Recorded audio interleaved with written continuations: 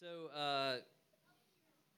said this when I called us to worship. This is our last Sunday in Granbery.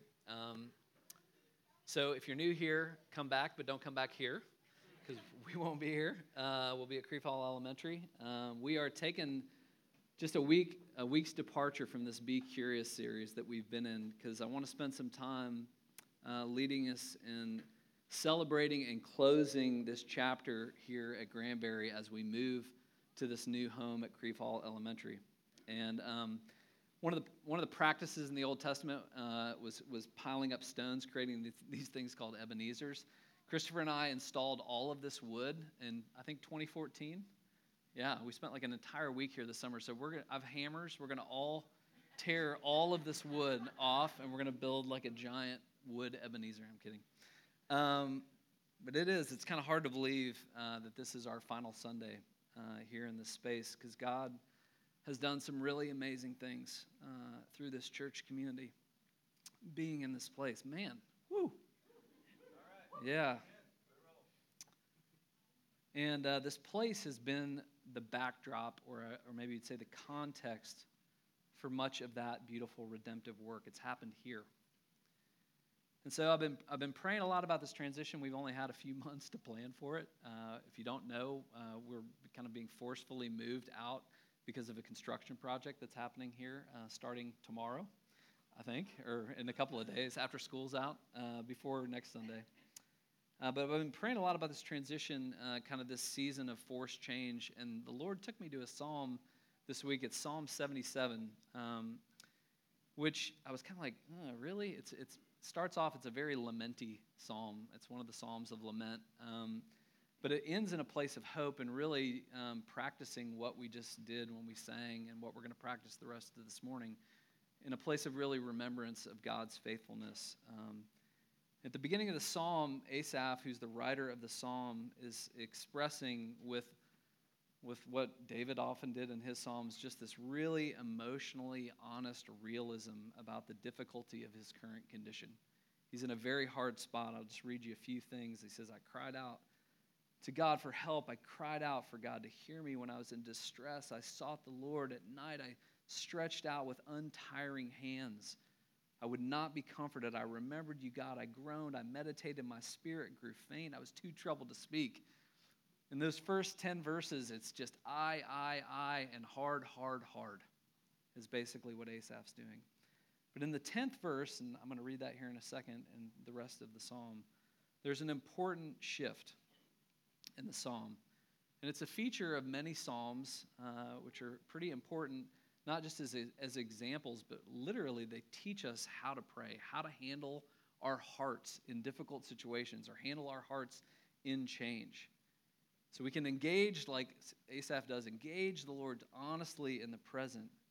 But then he does something is he lifts his eyes past what he's going through right in the moment. And one of two things usually happens in these Psalms. In this one, he looks back. He looks back at the past faithfulness of God, or you can look forward to the future promises of God. But one of two things happens. You either look back at the past faithfulness of the Lord, or you look forward to his promises. And there's a shift, we'll see it here in the heart, where he goes from having what I call a case of the eyes. I have a case of the eyes. He gets a case of the yous, is what happens. He starts talking about who the Lord is, not just what's going on with him. So I'm going to read it for us. It says this, then I thought, to this I will appeal. The years when the Most High stretched out his right hand, I will remember the deeds of the Lord. Yes, I will remember your miracles of long ago. I will consider all of your works and meditate on all of your mighty deeds. Your ways, God, are holy. What God is as great as our God? You are the God who performs miracles. You display your power among the peoples. With your mighty arm, you redeem your people, the descendants of Jacob and Joseph. The waters saw you, God. The waters saw you and writhed. The very depths were convulsed. The clouds poured down water, and the heavens resounded with thunder. Your arrows flashed back and forth. Your thunder was heard in the whirlwind, and your lightning lit up the world. The earth trembled and quaked. Your path led through the sea, your way through the mighty waters, though your footprints were not seen. You led your people like a flock by the hand of Moses and of Aaron. What's he doing? What he's doing is something that the Hebrews were well known for. It was a practice that they would often do, which is I know the Lord is leading me somewhere, like he says at the end. You led your people like a flock by the hand of Moses and Aaron. But that path oftentimes wasn't around the sea. It was through the sea. It was through difficulty. It wasn't in spite of difficulty. So what I'm going to have to do in order to move forward into the future, what the Hebrews understood is we're going to back into the future looking at the past. Because if I just stare at the future, there's too much uncertainty up there. I don't see necessarily the way that this is going to play itself out.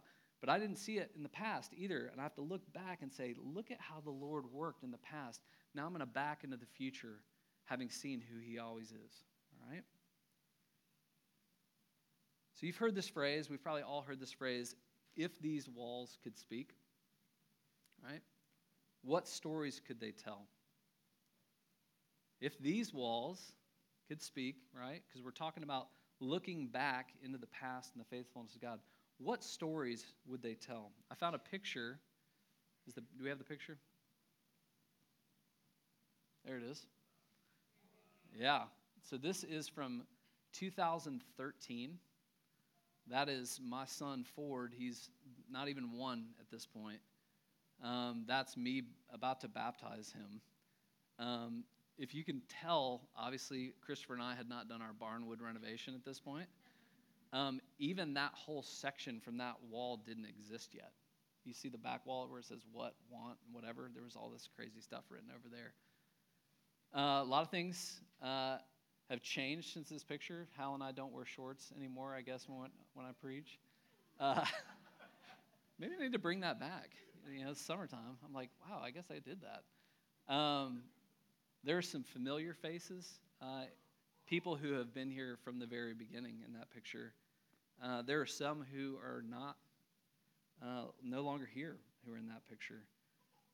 The place, the physical space has changed a bunch, but I would argue it's still very similar in many ways. But places, I want you to think about this for a second. Places are important because places, they hold special meaning for us because they are the canvas or they are the context for many of our relationships, for many of our stories, they're the place where we experience the Lord working. I love what Janie said. This was a place where God romanced her back to himself. That happened somewhere, and it was here. Places are important like that. Nashville is struggling with this right now. I saw the sign that said the Mercy Lounge has finally closed, right? There's actually a T-shirt I've seen recently. It was basically celebrating like you knew you've lived in Nashville for more than 5 years if you can remember these restaurants and these places. Because Nashville is getting rid of all of its sacred places, right? Places where so many important things, concerts and anniversaries and things that have taken place. Places matter. My childhood home, Emily teases me about this all the time. My parents have lived in the same house since I was basically born. They've lived there for 42 years. And nothing has really changed in those 40 years in my parents' house. My folks are very frugal people. You really got to wear something out before you're going to let it go, okay? But every time I go home, one of the things Emily always teases me about is she'll find me in some random part of the house, like rifling through an old drawer and pulling out my letter jacket from high school or things. Like so much has been collected in this place. And I will go through those things almost every single time that I'm home. And oftentimes I'll find myself laughing at myself and some of the things that I did in those stages of life. Sometimes I find things that remind me that there was great heartache and loss in this place. Sometimes I find things that remind me, man, there's been profound growth and change in this place. My childhood home is a special place because that place is where so much of my life has happened, where memories are made, where growth and transformation has occurred, and that's true about this place. Granbery has been that place for us. But these walls, they can't speak, right? And scripturally, what Scripture says about us is that we are spiritual stones being built into a spiritual house. These walls can't speak, so we have to be the voices that actually tell the stories that these walls can't tell.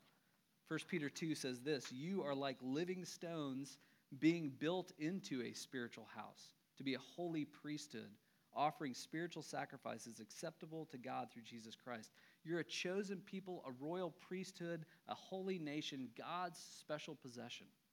Why? So that you might declare the praises of him who called you out of darkness into his wonderful light. The walls can't speak because they're not supposed to speak. We are the walls. We are the ones who have been set apart, who have been chosen, who have been matured in this physical place so that we can be the ones who declare the praises of him who has called us out of darkness into his wonderful light. We're the wall that speaks.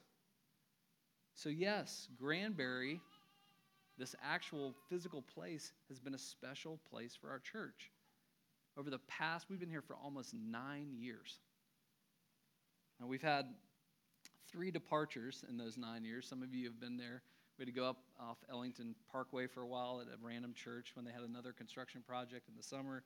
Obviously, COVID displaced us for almost 16 months, I think it was.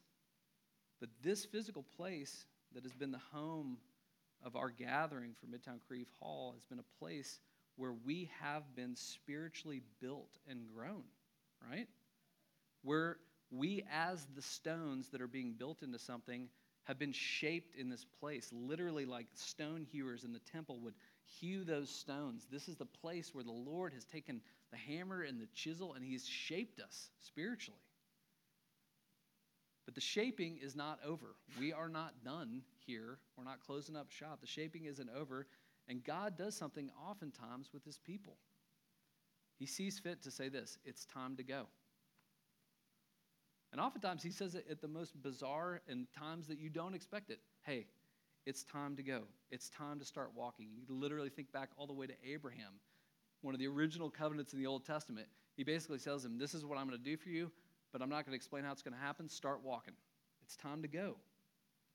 And for us, it's time to go to another elementary school, right? Okay. I guess that's what we're doing. We're walking to another elementary school. There'll be some familiarity in that. But I want you to know that that isn't just random. It wasn't just like, oh, hey, we tried everywhere and this is just, where we landed. I mean, there is some truth to that, but we don't believe that, right? We believe that this is purposeful. God is taking us to Creve Hall Elementary because this is the next physical place that he is going to use in our lives to shape us more into his likeness, and it's positioning us to actually be more effective as the body of Christ in this community. That's what we believe about this move. Because what? Because we are, and this is what Scripture says is true about us, whether we have a physical building that is our own home someday or not, Christians are pilgrim people. That's our identity. It's not just churches who don't have a permanent space who are pilgrim people. Every church, whether you have a physical space or not, is called a pilgrim people in Scripture. That's why in Hebrews 11, with the Hall of Faith, where Abraham and Moses and David and all these people who were celebrated that they lived by faith, what does it say about them? They were still living by faith as foreigners and strangers on this earth, waiting for the promises of God. They were a pilgrim people. We are a pilgrim people. That is our identity. If you look at the church of Scripture, not since the ending of Scripture, but the church in Scripture spent far more time in temporary spaces than they did permanent ones. Would we dare to believe that that's God's will because he's saying, hey, I could preach a whole sermon on the fact that when Israel settled down and got comfortable, they forgot the Lord. That's what Scripture says. Every time you got too comfortable, you forgot me. And he's saying, okay, Midtown Creve Hall, it's been a great run at Granbery Elementary. It's time to go. And it's not time to go just because they have a construction project going on. It's time to go because it's our time to go to that school, to that community in a way that we don't even fully understand. But God's saying, this is that time for you.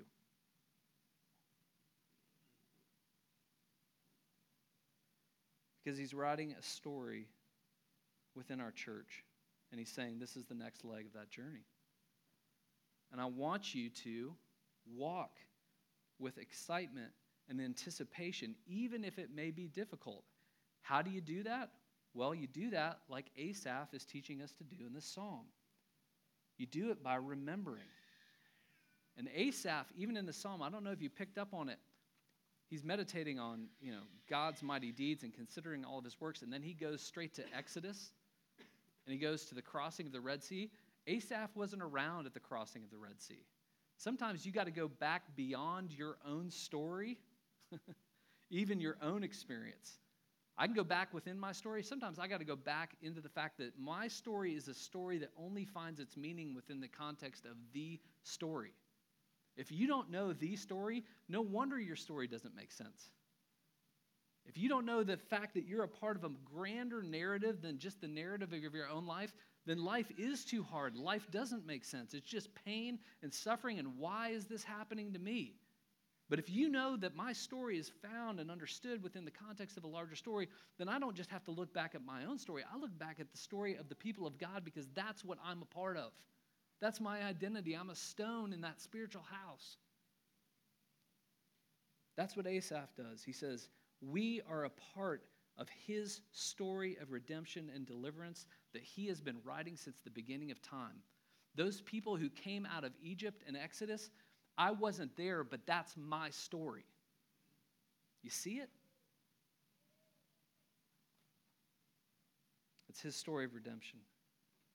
And so I'm confident of this, that the stories that these walls could tell if they could speak, God is taking us to Creve Hall Elementary because there are going to be new stories that come out of that place, out of those relationships, in our lives and in the lives of people who aren't even there yet. But they will find their way to that place because it's not this place, it's that place. So we get to hear a story this morning. Is it both you and Jen or just you? This is Casey and Jennifer Chilson. Yeah. Their little boy, Scott. I've asked them to share a bit of their story this morning. It's a story that happened within the walls of this place, of this community. It's a story that some of you know about, but many of you don't. It's a story that mirrors this psalm in many ways, that in the midst of difficulty, that beauty came after a season of a lot of distress and hardship. So I won't say any more. I'm going to turn it over to them, and then we're going to get the joy of baptizing their little boy, and then I'll close this, all right?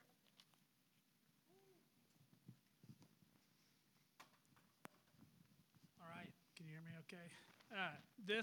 These words are very much from both of us, but I talk faster. And I'm going to do my very best to get it in the budget of time for those working kid town. So our story at this building started around 7 years ago, 2015, right when we moved to Nashville. It's the first time we visited, fairly newlyweds, not super serious about having kids yet, and there were kids everywhere. And we were like, not for us. It was also around the first time we tried to get pregnant. And I was like, didn't work. Kind of thought it'd work. And so for a year, we bounced around, tried all the different cool churches, and it was really a year of stagnant faith for us. So we weren't a part of anything. We were attending. So we, about the time, said we need to dive in somewhere. We came back, and Hal Garrett met us at the door. And he remembered our names. Dave preached the gospel, and we said, we're in. And we're going to do whatever that means. We're going to be a part of the church. And early on, just a couple memories we have. One of the very first memories we have here, Lindsay Tillman baptized Lila and Kate. And she just had this beautiful story of fighting for them after they were born. And I remember being struck by it and feeling like, wow, that was such a powerful story. Here we are. We joined the Jacobson-Hasselt small group at the time, I think. And soon after that, Hal visited, and Jennifer kind of made a vague statement about a hard season, and he just probed one more question. And Jen opened up for the first time that we were struggling. And it was the first time we let the church be a part of what we were going through, and that started what was an immensely difficult and totally beautiful season of our lives. Started talking to doctors, what could be wrong, and came up for the other sacrament. What is that one? Communion. And I remember Jen just looking up. Renee Pancake was serving and said, "We need prayer," and she just wrapped us up and prayed for us. I remember that being so powerful. Then that's a few years had gone by. Spring 2018, we were moving into the discipleship group set up, and we attended leader training. And at the leader training, we did exactly what discipleship group is. Read the story, head, heart, hands, the whole bit. And I was storying, so I read The Prodigal Son several times, kind of getting ready to tell the story. Wealthy dad that extravagantly loved his kids. One of them sticks around and is a model son. The other takes off, basically says, "You're dead to me." He goes and has fun, loses everything, comes back. Dad throws a party for him. And older brother storms off. And for whatever reason, it took somebody else sitting in that room reading the scripture. And when she got to the end, the Lord said it to me just like that father said it to the older son, as I realized I was being the older son. And he said, "You are always with me, and everything that is mine is yours." And I realized we've won the lottery. It doesn't matter if everything else falls apart. We lose all our money and we never have this kid. We've won. And around that same time, I got to start coaching the dirt bags with Hal. Because discipleship is as you are going. When it says go, it's as you're going. We're just doing life. And I had someone pouring into me. And so I told him that story, and he had me read The Prodigal God, where it talks about how extravagantly God loves us. And that's the real, I think that should be the name of it, not The Prodigal Son. Thanks to that book. And I realized I'm not entitled to have this child. And God's still good if it doesn't happen. And around the same time, Johnny Nash stands up here, and the Lord's calling him into the Napier neighborhood, and they're going to go live there, and it's a tough place to live. And he said, "I'm not entitled to my own safety or the safety of my family." And how powerful is that he just moves there and says that. And also in that season, we watched many, many baptisms. And while I was definitely open, we were open to the possibility that we would never have a kid. That is the best way that I can define joy. I watched that, and with great sorrow, but also excitement for this family, I had the greatest hope. And I could nearly see Dave baptizing our kid.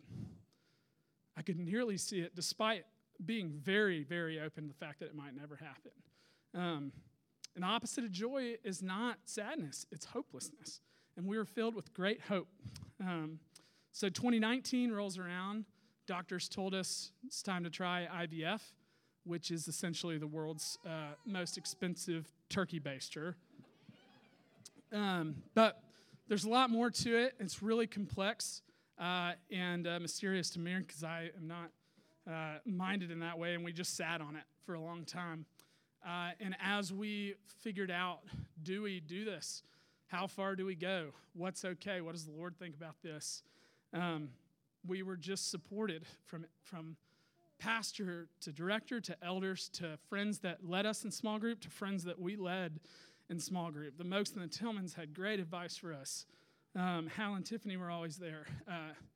Cassie and T. Hassel, the way that they chose when they got pregnant, the grace that they showed us. They sent us an email just so we wouldn't have to react a certain way. And Sarah and Michael Strickland showed so much compassion for us when they got pregnant because they knew what we'd be overjoyed for them. It was just really, really hard to watch kids start going to kindergarten. That was when we started trying. February 2020 rolls around. We're diving into IVF. I'm gonna go quick through this, and I'd love to talk more if this is ever something new. need to be a part of. But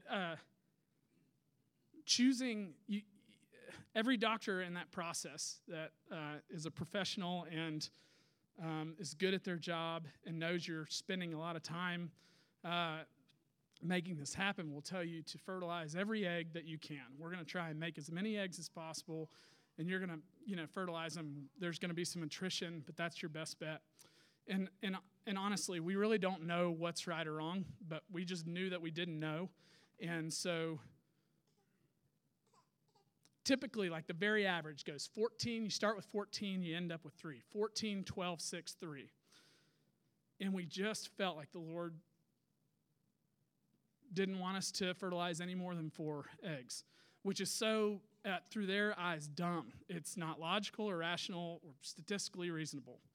And we just thought that's what we were supposed to do, and we struggle with it because it's like, gosh, but it could be okay. We don't know. We think it probably is. And talked to friends who have been through it, and we thought we were going to have 7 to 9 eggs based on everything they said. I know I'm diving in the weeds, but it's just a really cool part of our story. And they said, okay, there's going to be 9, and I'm sitting in the waiting room going, gosh, why don't we just do all of them? And then they come in, they said, we got really bad news. You only had 4 eggs. And so the Lord, had us wrestle and wrestle with that decision, and they took the burden of feeling like I was doing something unreasonable away. And then 4-step process, it went 4, 4, 4. And then we ended up with 2 embryos. Implanted the first one in September. It didn't work. The better one, the good one, the one they told us was the better chance of making it. And then we had 1 left in December. And when we went to, that's Jennifer's favorite part. Do you want to tell about it? Yeah. So there's an embryologist. I don't even know if I'm saying that right. But she comes in, she takes care of the embryo, puts it in an incubator, watches it, thaws it that morning. And she came in, and we were already just kind of sad and nervous, thinking about Scott wants to tell the story. This one's really small, and it was a grade 1 out of 5, which just means it was really small. But she walked in, and she was like, "This embryo is amazing. I've watched it thaw this morning, and I feel like this is one that we would use in school. It would freeze and thaw, freeze and thaw. It is a perfect embryo. It doesn't matter how small it is. This is a perfect embryo," which to someone who's with their last embryo, obviously that was just really encouraging. Not that that means that it's going to work, but just that God is bigger than a number or even the grading scale of what they say should go first or next. So there we were, our last chance, him. That soul was in a petri dish growing. I was guiding a duck hunt several weeks later. You're supposed to call and listen to a voicemail, and that voicemail tells you whether or not you get pregnant. And we had already gotten a person records a voicemail, sorry. And so, guiding this duck hunt, dying to go home, pit in my stomach, not feeling any confidence. Come home, say, "Are you ready to listen to it?" She said, "I already know, I'm pregnant." And it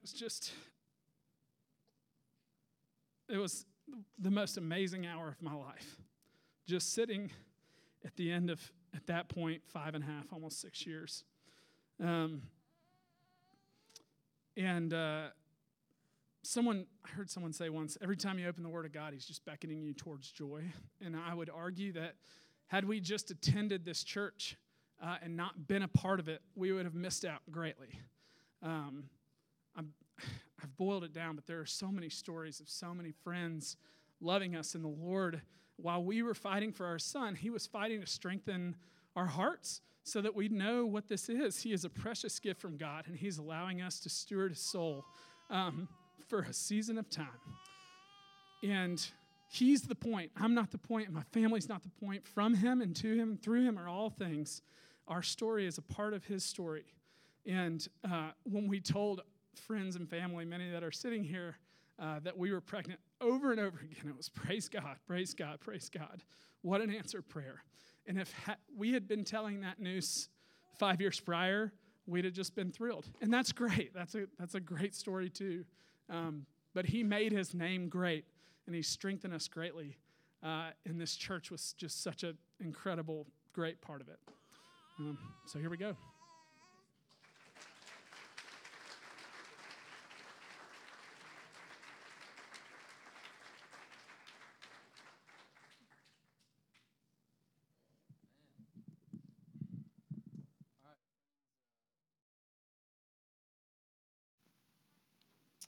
You got me? Yeah. Well, I'm not sure I need to say a whole lot about baptism after that. Other than this, that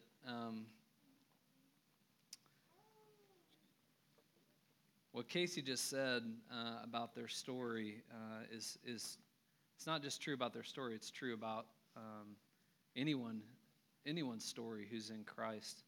And baptism is a sacrament, but it's a window into, and it says something about what the Lord has done on our behalf, which is that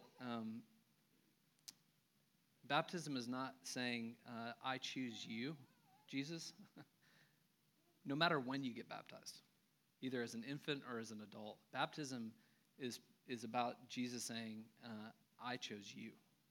Not you chose me, I chose you. And so, as Casey and Jennifer, who both say that about themselves, right? They say that they have faith in Jesus, in Christ alone for their salvation, that faith is a gift of God. It is not something that they did, that just like this little boy was a miracle.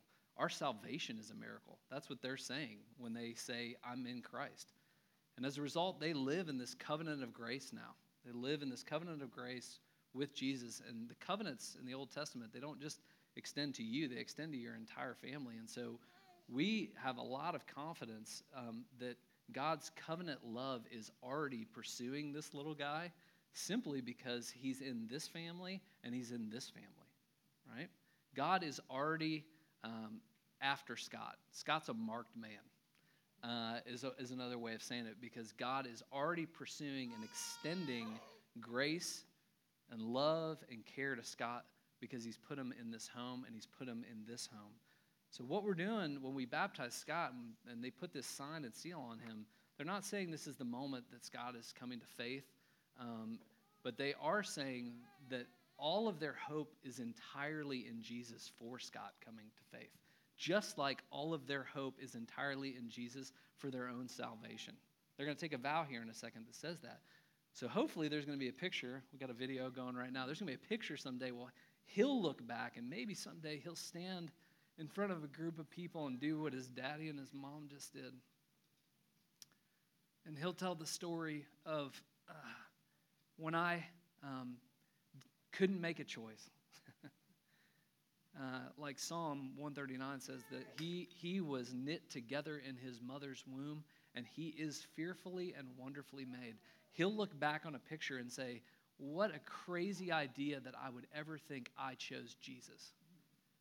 He has always been choosing me before I ever responded to him. It's his work, his will. And so he'll look back one day, hopefully with his own mouth. We believe in that and say, look at what the Lord has been doing for me. I'm simply responding with my own mouth about what he's been doing since long ago. And for us, this is a real gift because we do communion, once a month, but you only get baptized one time. For us, we can miss it. You look at this little guy, and this is what Scripture says about you too, that he came after you before this, before the foundation of the world, and he set his affection on you. So as we baptize him, would you allow this to really stir in your own heart? Man, when I was helpless as a babe, when I was an embryo, before that, Jesus was coming after me, and he set his affection on me. All right? So now here we go. I have a few questions for Casey and for Jennifer. Do you acknowledge your child's need of the cleansing blood of Jesus Christ and the renewing grace of the Holy Spirit? Do you claim, Scott, you don't have to answer for yourself. I like the amen. We'll pretend those are amens. Do you claim God's covenant promises on his behalf, and do you look in faith to the Lord Jesus Christ for his salvation as you do your own? And do you now unreservedly dedicate your child to God and promise in humble reliance upon divine grace that you will endeavor to set before him a godly example, that you will pray with and for him, and that you will teach him the doctrines of our holy religion, and that you will strive by all the means of God's appointment to bring him up in the nurture and admonition of the Lord? All right. This is where we get to participate. We often say this, that baptism, it's a very personal thing and it's a very beautiful thing, but it's not a private thing. He is being baptized into a body of believers. So we take a vow too as a community. Do we as a congregation undertake the responsibility of assisting the parents in the Christian nurture of this child? If so, say we will. All right. I say this almost every time, and it's not a joke. One of the ways that we honor that vow and that we get a chance to honor it specifically in this congregation, as Casey said, lots of babies were born in that season and are continuing to be born in this community. One of the ways that we do that is by serving in Kid Town. Kid Town is not just taking care of our kids so that we can all be in here and do church. It is discipleship of our children. Literally, y'all believe this, statistically, the best thing that you can do for your kids growing up in the faith is getting them involved in something early on in life that is actually stewarding the gospel into their hearts. So if you're serious about that vow and you want to put teeth to it, once a month we ask everybody in our congregation, hey, will you serve back there in Kid Town? And if you see some of the stories coming out of Kid Town, they're stories like this. God is working in the hearts and lives of our kids in some pretty amazing ways. And if you're not back there, you miss out on that. So I'd encourage you, sign up, all right? That's it. All right, is he going to let me hold him? Come here, big boy. Good gravy, you're so cute. All babies are cute, but he might be cuter than most babies. Oh, my goodness. All right. You ready for this? Scott Walter Chilson, child of the covenant. I baptize you in the name of the Father, and of the Son, and of the Holy Spirit. All right, bud. Let me pray for you. Lord Jesus, I just thank you for this little boy. Thank you for his story. It's a story clearly of you working in miraculous ways. I pray that it'll be a story that as he grows older and knows you, that he will be one who says, my life is all about you because I wouldn't have life without you. And it would be so clear to him, Lord, that you were working in and for him long before he could ever say yes to you. So I pray that there would never be a day where he does not know your love, where he does not have your name in his lips. Pray for Casey and for Jennifer, Lord, as they parent this little boy in his story and in their story, Lord, that you would supply them with everything that they need. You promise that. You give us everything we need for life and godliness. Give them everything they need to raise this little guy as a man who knows you. And give us the same thing as a community, Lord. We have so many little people who we are the chief instruments that you want to use to reveal to them your nature, your character, and who you are. So strengthen us as a body to raise our kids in a way that points them to you and not to ourselves. So we love you. We celebrate the gift, the absolute clarion clear gift of this little boy. And we worship and praise you and thank you for him. In your name, amen. All right. Everybody, welcome Scott to the family. Yeah. Woo! Oh. You just want to stay up here while I finish the sermon? Oh, my goodness. Yeah, love you guys. Love you. Thank you. All right, worship folks, come on back up. I'm gonna button this up quick. Not a whole lot more to say. Other than to say this, God has been and will be and is writing these kind of stories in our church. And their story is not, it is a very unique story, but it's not unique to them. The story of this place is the story of how the Lord has come alongside his people through his people. For comfort, for encouragement, for growth. love what Casey said there. God was using that season of real difficulty to grow them in profound ways, and how people came alongside them in that was a part of God's redemptive work. So these stories are going to be written in this next season too. And I'm excited to see what the Lord's going to do, primarily because I'm deeply encouraged about what he's already done. So would you do that? Would you embrace this sense of we are on adventure here, right? God is faithful. He has been faithful. We just heard a story of his faithfulness. So we can look back at that, and then we can look forward and say, all right, Lord, we're ready for the next season of stories. What are you doing? We're here, and we're excited to see what that's going to look like. So let me pray for us, and then we'll worship our way out of here, okay? Lord, thank you for this morning. Thank you for this beautiful time of worship, of sacrament, of remembrance. We consider, we meditate, we join Asaph in saying you're holy and you're great and you're miracle working and you're powerful and you have a mighty arm. You are the one who redeems. Even when your path leads through the sea and the mighty waters, and even when we can't see your footprints, in real time, you lead your people like a flock by the hand of Moses and Aaron. Lead us, take us by the hand. We're your sheep. We're excited to see where you're taking us. In your name, amen.